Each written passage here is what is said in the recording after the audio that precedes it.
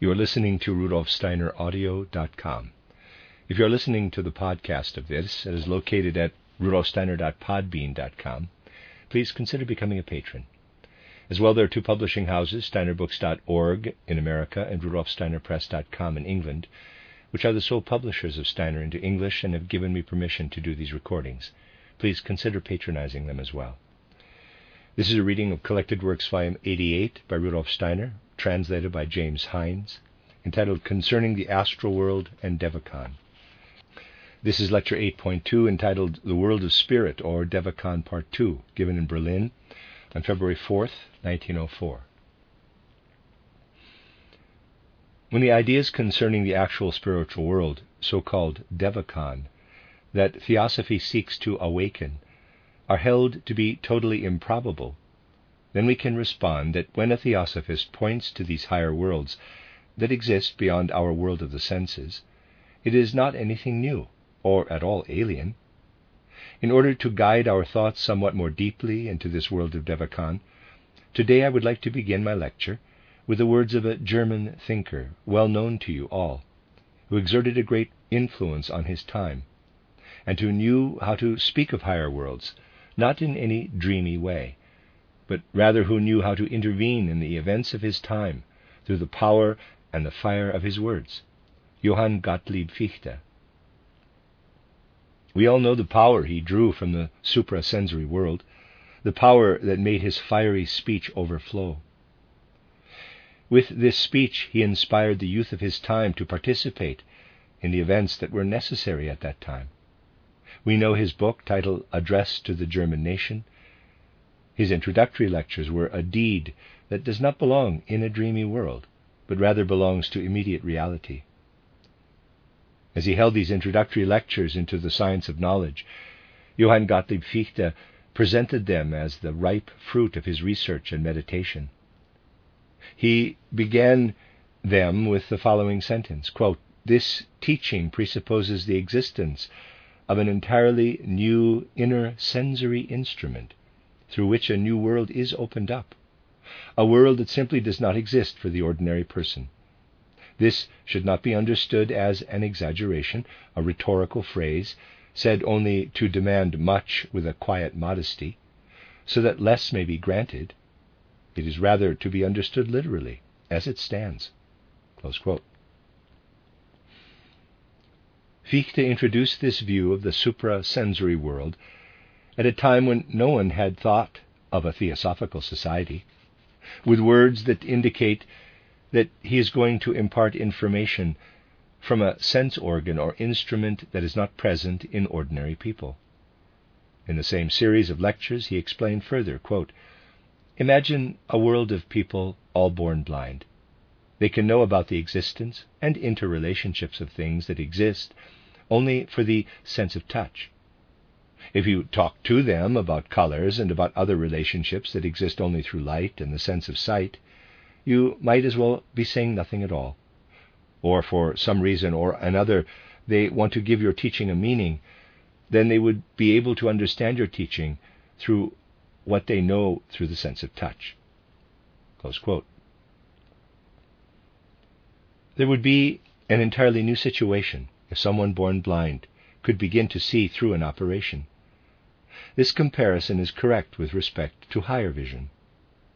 What is not expressed by Fichte is that actually everyone has this instrument and need only develop it. One needs only a good will in order to have the spiritual world revealed. Everyone who is spiritually blind can be given vision. This must be stressed so that it is clear that the spiritual world can become accessible to everyone who wishes to seek it. The information given about that world is intended only to point to what will be given later. The first step is to receive a description of the spiritual world. As Theosophists know, it is a path to receive a first insight through description of that world. We are dealing here with a world that is not located in any other place in the cosmos, but rather a world that everywhere surrounds us, which is present everywhere around us. The spiritual world is present at every point of our world at the same time. When we speak of the spiritual world of Devachan, we are not wandering around in a different world, but rather it is an opening of organs of perception, the achievement of another state of mind. One could object that such a state in a human being is something extraordinary, that it is not possible to form any idea of that state, and that nothing similar can be shown in the life of a human being. But this is not correct. The rest of life continues to flow calmly past without any radical revolution. As a matter of fact, however, a transition does take place once in a person's life that is similar to the change that makes a person with physical senses into a seer, but we are unaware of it. Everyone sitting here has already gone through a similar radical revolution in his or her consciousness at least once in life. We must think of life beginning not just when we first see the light of the external world, but from the moment of conception.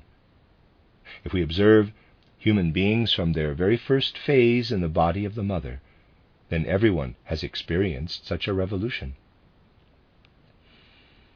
The state of consciousness of an embryo, its ability to perceive, is entirely different from that of a human being later. Those who know how to observe this know the important things that happen to human beings in the first months of existence before birth. They know that the human ability to perceive is radically changed already with birth. An embryo has an ability to perceive that is essentially different from that of a human being who has seen the light of the world and developed a wakeful consciousness. An embryo perceives in a way that we characterize as an astral capacity to perceive. Thus the human embryo has an astral perception. Wakeful consciousness is developed only later. The human being evolves from an astral life to a conscious life. The opening of the so-called devachanic senses that are bestowed upon a seer so that he or she can perceive a new world is a change similar to that at birth. An embryo perceives, as a matter of fact, the dark streams in the astral world. It perceives the emotions holding sway in its environment. You can see this in the influences exerted on the embryo by the conditions present in the womb. This transition or changeover from an astral consciousness in the embryo to a wakeful consciousness in the world of the senses occurs in every human being. The new condition of consciousness opened for us is thus the world in which we live. We cannot at first understand what we perceive in this world. We are guided step by step to perception in the world of Devachan or spirit. Our perception of Devachan is the same as with a child when its senses are opened in the first days of life. A world opens for us that is at first not understandable. It announces itself in glittering color tones and in a sequence of varying sounds. At first we do not know how to interpret these colors and sounds that do not belong to our physical world, that are essentially different from the colors and sounds of our physical world. We can interpret them only when we have come to know their meanings and connections. Those who enter this world with no guidance often have no idea how to orient themselves. It sometimes happens that the devachanic sense is suddenly opened for someone. Such a person would then roam confused around in this world of spiritual existence. Learning the meaning of these phenomena is possible only for those who are led into this world by a person who is already a seer, who can introduce them methodically into this spiritual world. Students then learn how to organize and combine the sequence of sounds and colors, just as we combine consonants and vowels into meaningful words. The sounds and colors of the spiritual world appear to us as consonants and vowels. And when we find out what the consonants and vowels signify, we achieve the ability to spell and read. We discover that a certain kind of being that lives in the spiritual world manifests itself to us through the language of these colors and sounds. This is the training offered to the chelas, the students, who are to enter these higher worlds in order to participate in these higher truths. We then learn that the appearance of colors, sounds, and forms is not an accident, but that what appears to us there is the expression of spiritual beings, whose language we perceive. When we have learned to know and read the letters, then an entirely new world is open to us. I have indicated that a world lower than the Devaconic world is integrated into our physical world, a world that we get to know first. That is the astral world. At times it blends together with the world of Devachan. For a while, at the beginning, one cannot exactly distinguish what belongs to the astral world and what belongs to the Devaconic world. Only gradually do we learn how to distinguish them. Using an example, today I would like to show how one can learn to distinguish between what belongs to the astral world and what is of the Devaconic world, the spiritual world, which is our actual home. The human being we encounter in the physical world is only a part of the human being. The truth is that for a seer, human beings are beings with entirely other sides to their existence than those that appear to physical eyes. I am speaking of what is known as the human aura. The human aura is something that is essential to the whole human being. In the 8th installment of title Lucifer, I described in an introductory fashion part of this human aura. It is something that appears to a seer just as the ordinary physical form appears to human physical eyes. The physical form is merely the middle part of the human being, which rests in an oval-shaped, foggy cloud, so to speak. This foggy cloud, the aura, belongs to the human body of spirit, just as it belongs to the physical human being. The cloud is much larger than the physical human being. On average, it is twice as long and 3 to 4 times as wide. Light forms and color forms of the most varied kind appear to the eyes of a seer as a continuation of the physical body. The aura of a human being, this body of light, does not appear as an indefinite, more or less organized cloud of colors, but as kind of a mirror or imprint of what is going on in a human being. The passions, instincts, drives of a human being are imprinted in this aura.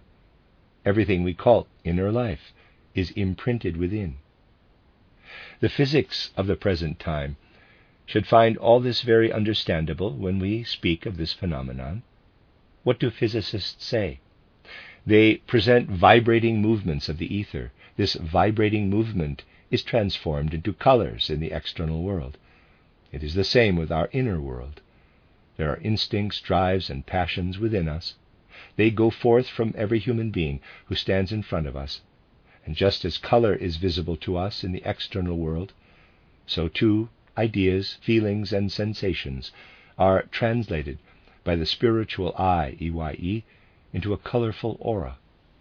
As the physical world appears in color to the physical eye, so do spiritual beings appear to the spiritual eye in a wonderful display of scintillating colors, but in a higher region. The spiritual world displays an amazing mobility of colors. We see people surrounded by an oval body of light in which they are swimming. This oval body is not at rest, but appears as if flowing and streaming, and then loses itself a certain distance from the physical body. In the space of Devachan, which constantly appears in movement, the human being has a fundamental color. Enduring moods in a human being, also enduring character, peculiarities, are revealed in the aura through an enduring coloring formed by clouds, which these colors stream through in the form of waves. We see wave-shaped streams moving through the aura from below to above. We see them shoot through like lightning. They move through the aura as bluish-red, brownish-red, and beautiful bluish colors. We see the most manifold and various colors, which change according to various causes. You can go into a church and observe the auras of the devoted souls. You will find there entirely different color tones than you find in a gathering of people in which political passions or human egotism makes itself felt. The soul moods that our daily needs bring us, you will see streaming forth as forms of brick red and carmine red. Sometimes they will have a darker, nuanced color. And if you go into a church and observe people filled with devotion, then you see an interplay of blue, indigo, violet, and rose red. If you investigate the auras of people who live in a thought world, contemplating scientific problems, then you will see thought forms shining forth from within their aura. These thought forms reflect thoughts that reveal in their aura that there are no passions shooting through them.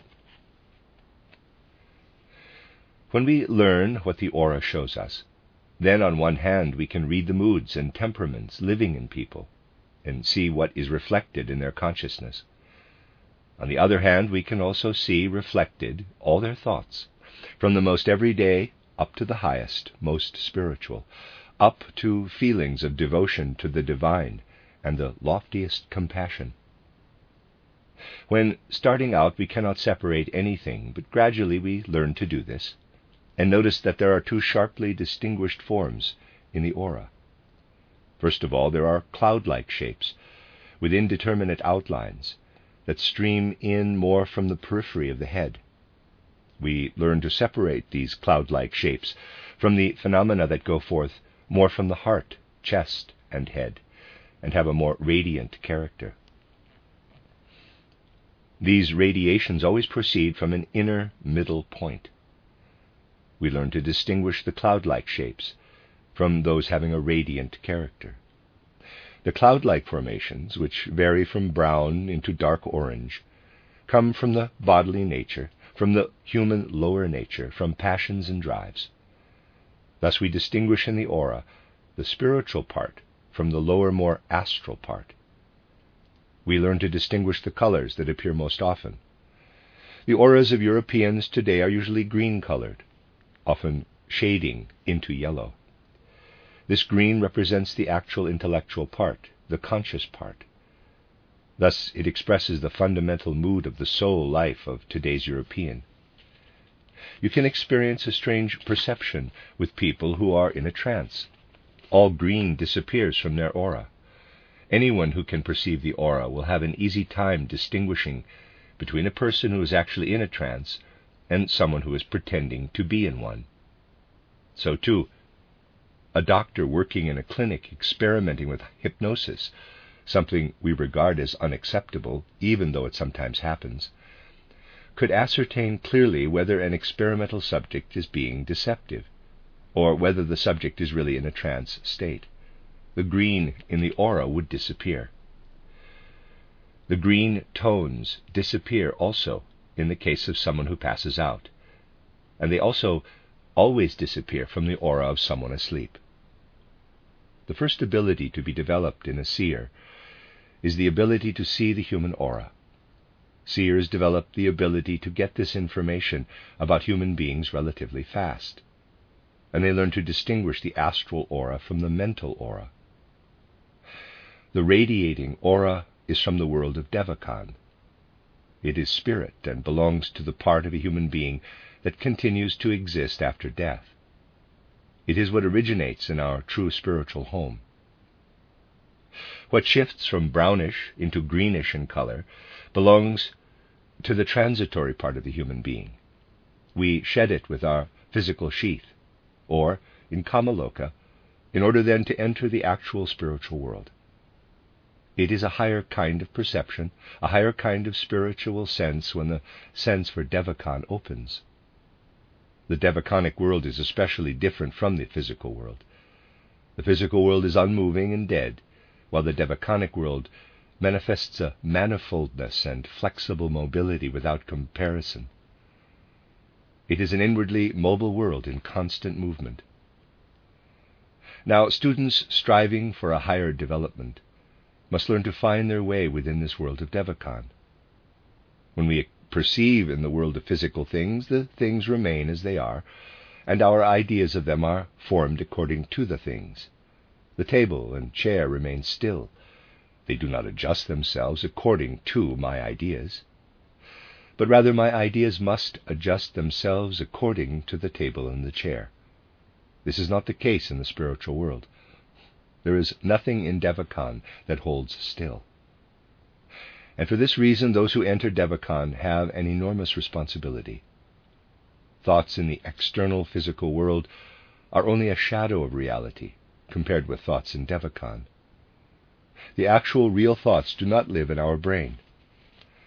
What appears in our consciousness is not a shadow picture or reflection, but rather a being that lives in Devachan.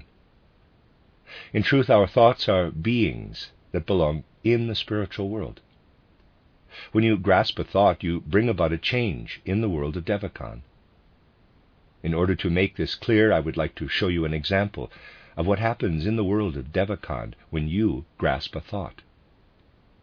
Those whose senses have been opened to Devachan see not merely the shadows of thoughts, but rather the being of the thought itself as an actual object.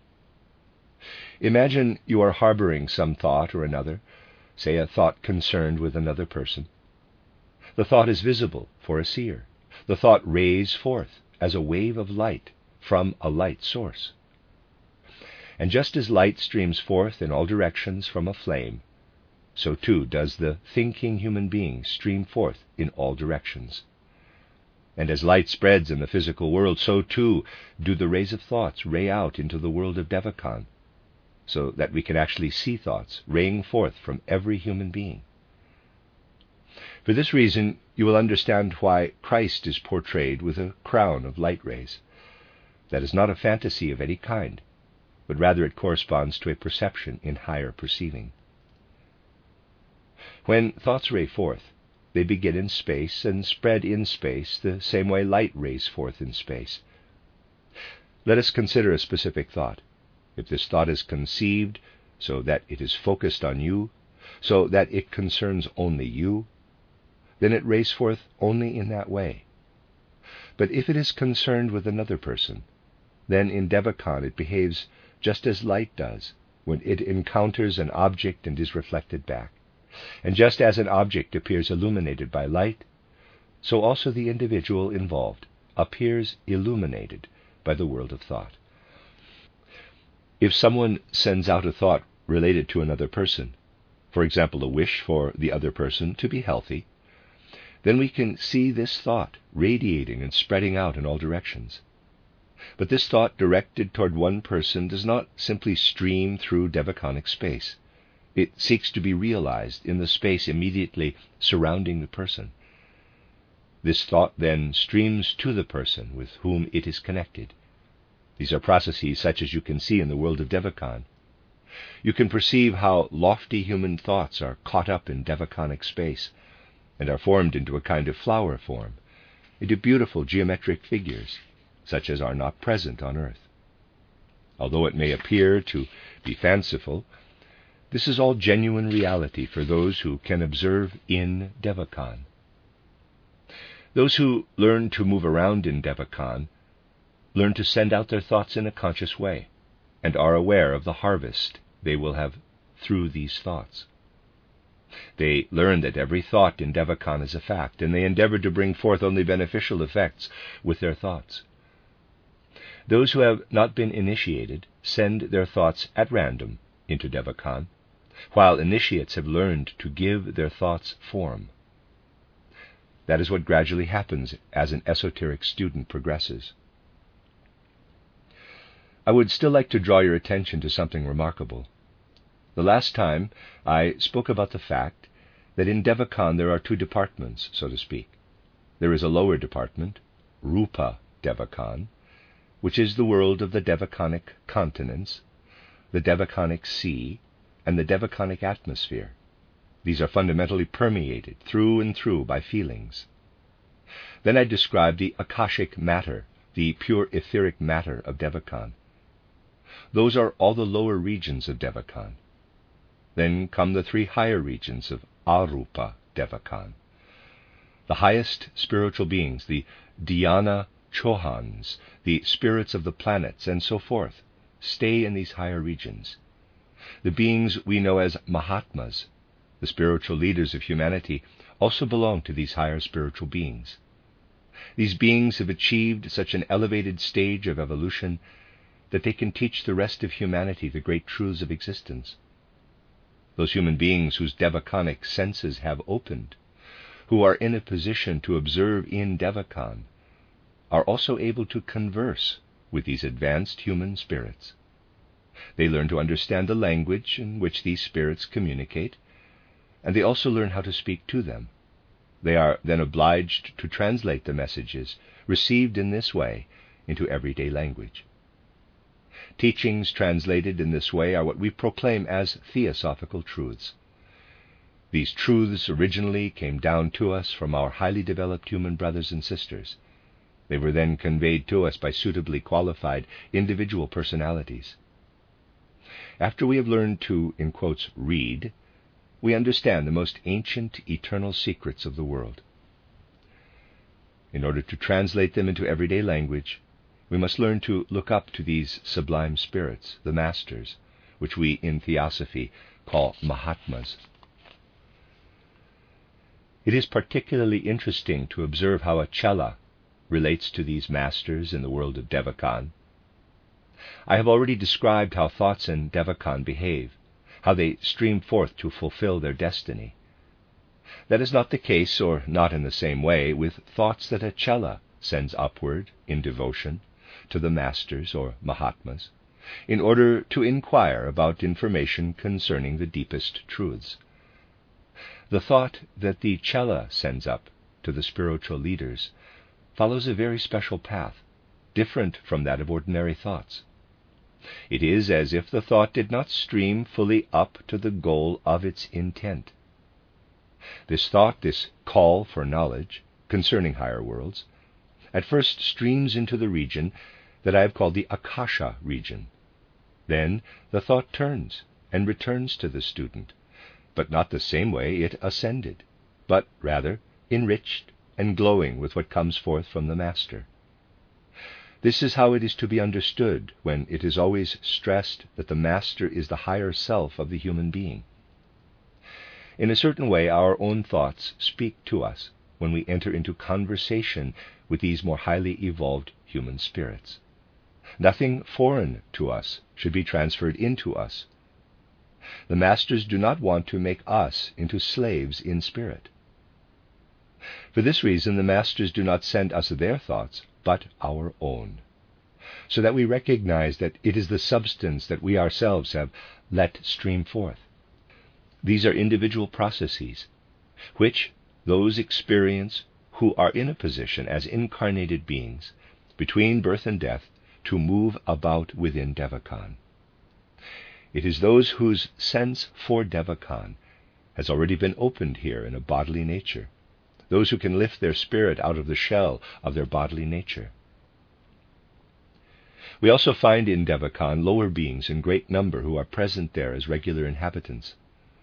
These are beings who are disembodied for a short while, that is, those who stand between two incarnations. People spend a long time in Devachan between two incarnations. Today I have described the experiences that those who are still embodied can have in Devachan. The next time I would like to describe to you what those experience who are embodied in Devachan. That is the course of our stay in Devachan between two lives. That will supplement our view in an essential way, and if you then add that picture to the one I have provided today, you will have the ability to understand the world of Devachan in clear pictures. You will understand much of what initiates are really saying, without its being expressed in ordinary daily usage or in our literature. Until the 19th century, initiates have always spoken in hints and allusions. The allusions have always been understandable for those whose sense has been opened for them. For those who know the world of causes, for them the words of an initiate, who is usually not recognized as one, for instance Goethe, are properly understood. Goethe himself said that much was, in quotes, secreted. German is hin ein Geheimnis, into the second part of his Faust, which only initiates would understand. In mythical, clear language he pointed out what the earthly sense perceptible is for him. The earthly points to a higher world, of which it is the expression. If we understand this properly, then we will know that Goethe, as an initiate of higher knowledge, drew from the suprasensory world. Then we understand what he was saying with the words, quote, "Everything transitory is but a parable.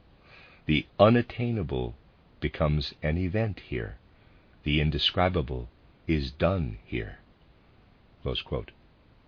The Theosophical Society wants to describe gradually what many have held as, in quotes, indescribable. The end of Lecture 8.2.